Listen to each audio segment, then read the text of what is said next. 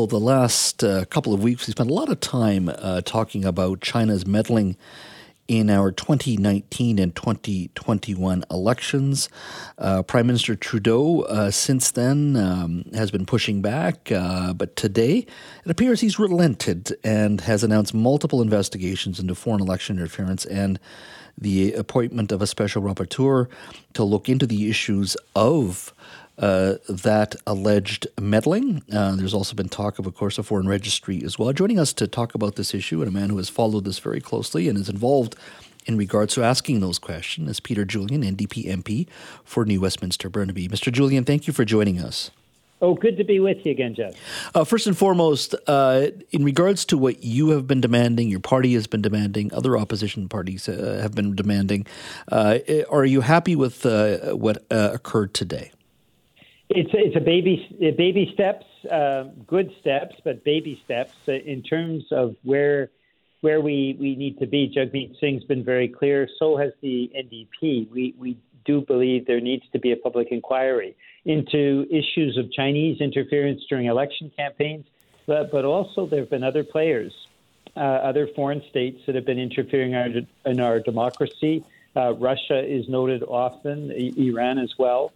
Where there are serious attempts by these state actors to influence our democracy and our elections. So the fact that the rapporteur has been named as a process is important, but we don't know who that person is, and we have to make sure that it is somebody who comes without reproach, provides the transparency, the independence, and complete nonpartisanship. And the Prime Minister said that he would be respecting opposition parties stepping forward with those suggestions, that in a sense that it had to be a consensus of the recognized parties in Parliament. We're going to hold him to that. Mm-hmm.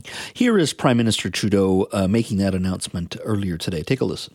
In the coming days, we will appoint an eminent Canadian to the position of independent special rapporteur, who will have a wide mandate to make expert recommendations on protecting and enhancing Canadians' faith in our democracy.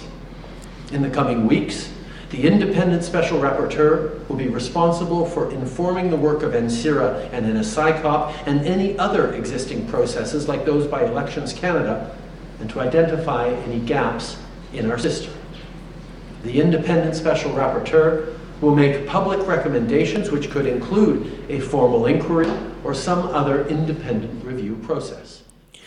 Mr. Julian, why not just go straight into a public inquiry? And what I mean by that is that we already know broadly what the allegations are, the broad network that China has in this country. And as you've said, there's Russia, there's Iran, and at times there are also democracies like India with a large expatriate community that they also try to at times influence and manage as well. Why not just go straight into a broad public inquiry in regards to what is occurring, what has occurred, and more importantly, how do we as a democracy push back on this, or at the very least protect our people, our citizens, and our institutions? That's a very good point. That's certainly what Jagmeet Singh has been saying. The NDP motion that was adopted at the House of Commons Committee, the Procedure and House Affairs Committee, that motion is going to Parliament this week and ultimately will be voted on. And so what that means is I think parliamentarians are already saying to the government, you've got to move on this. The fact that Mr. Trudeau announced today a number of measures that he should have taken months ago, I think shows that the public opinion and the strong opposition of the NDP, particularly pushing this motion through to the House of Commons this week, has had an impact on him. And he's now taking this far more seriously than he indicated a few days ago when he was kind of poo-pooing the idea that this was an issue that people should be concerned about. So I think there's been real movement. We would have liked to have seen a public inquiry announced today. But that being said, if you have an advisor or a reporter who is appointed with the support of all political parties, that person will then play that key role in terms of drafting potentially a mandate for a public inquiry. So I'm not opposed to it. It's a step. It's a baby step, but still a step. And it does mean in the past, 15 years ago, we had the same kind of process undertaken by the Stephen Harper government. He named an advisor, and then a few weeks later, there was a public inquiry called, and this was around the concerns raised, the allegations around Karl-Heinz Schreiber and Brian Mulroney, you may remember. So this isn't something that is completely out in left field as far as what we've done in Canada. But it does, I believe, and Jagmeet Singh believes, has to lead to a public inquiry. You know, I'm going to lean back to my time as an MLA and having lived and worked in China and having to deal with their security apparatus at times as a reporter.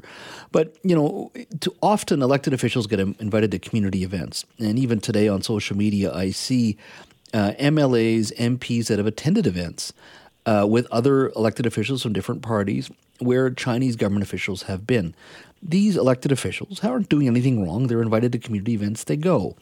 Part of that conversation, I'm going to assume, has to be at least providing guidance to elected officials as to what events they should attend or where they shouldn't attend. I mean, not talking about specific individuals, but there are known groups that, you know, even if CSIS were to say these 5 groups are reflective or representative of a broad Chinese government influence campaign, we would recommend that elected officials not attend their events. We don't even go that far, to be very blunt. I mean, this isn't just beyond their meddling. This has to provide some guidance to our elected officials of what to do and what not to do in this case, because I think a lot of cases, elected officials are actually looking for some guidance. They don't get it.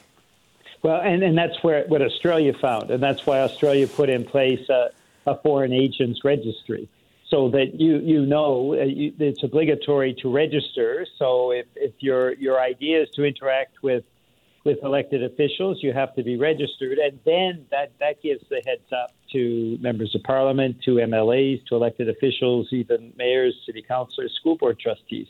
That is something that's been missing in Canada, and if we really want to make sure that the next federal election is not tainted by foreign interference, whether Chinese or Russian. Russians often cited. We saw their involvement in the convoy takeover in Ottawa last year, right? This, as exposed by the National Observer, these are kinds of things that a foreign registry can make a difference on, because those foreign state actors that want to interact with elected officials have to be registered, and that gives a sign to all elected officials that that's a person that if they interact with them, it's something that they should be cautious about. That person is going to try to influence them. Do you think this is still too slow in the grand scheme of things? I mean, it seems to me that we need to move quickly on this, and inquiries take time, and I get that, but we should be moving quickly on this, particularly with a minority government, number one.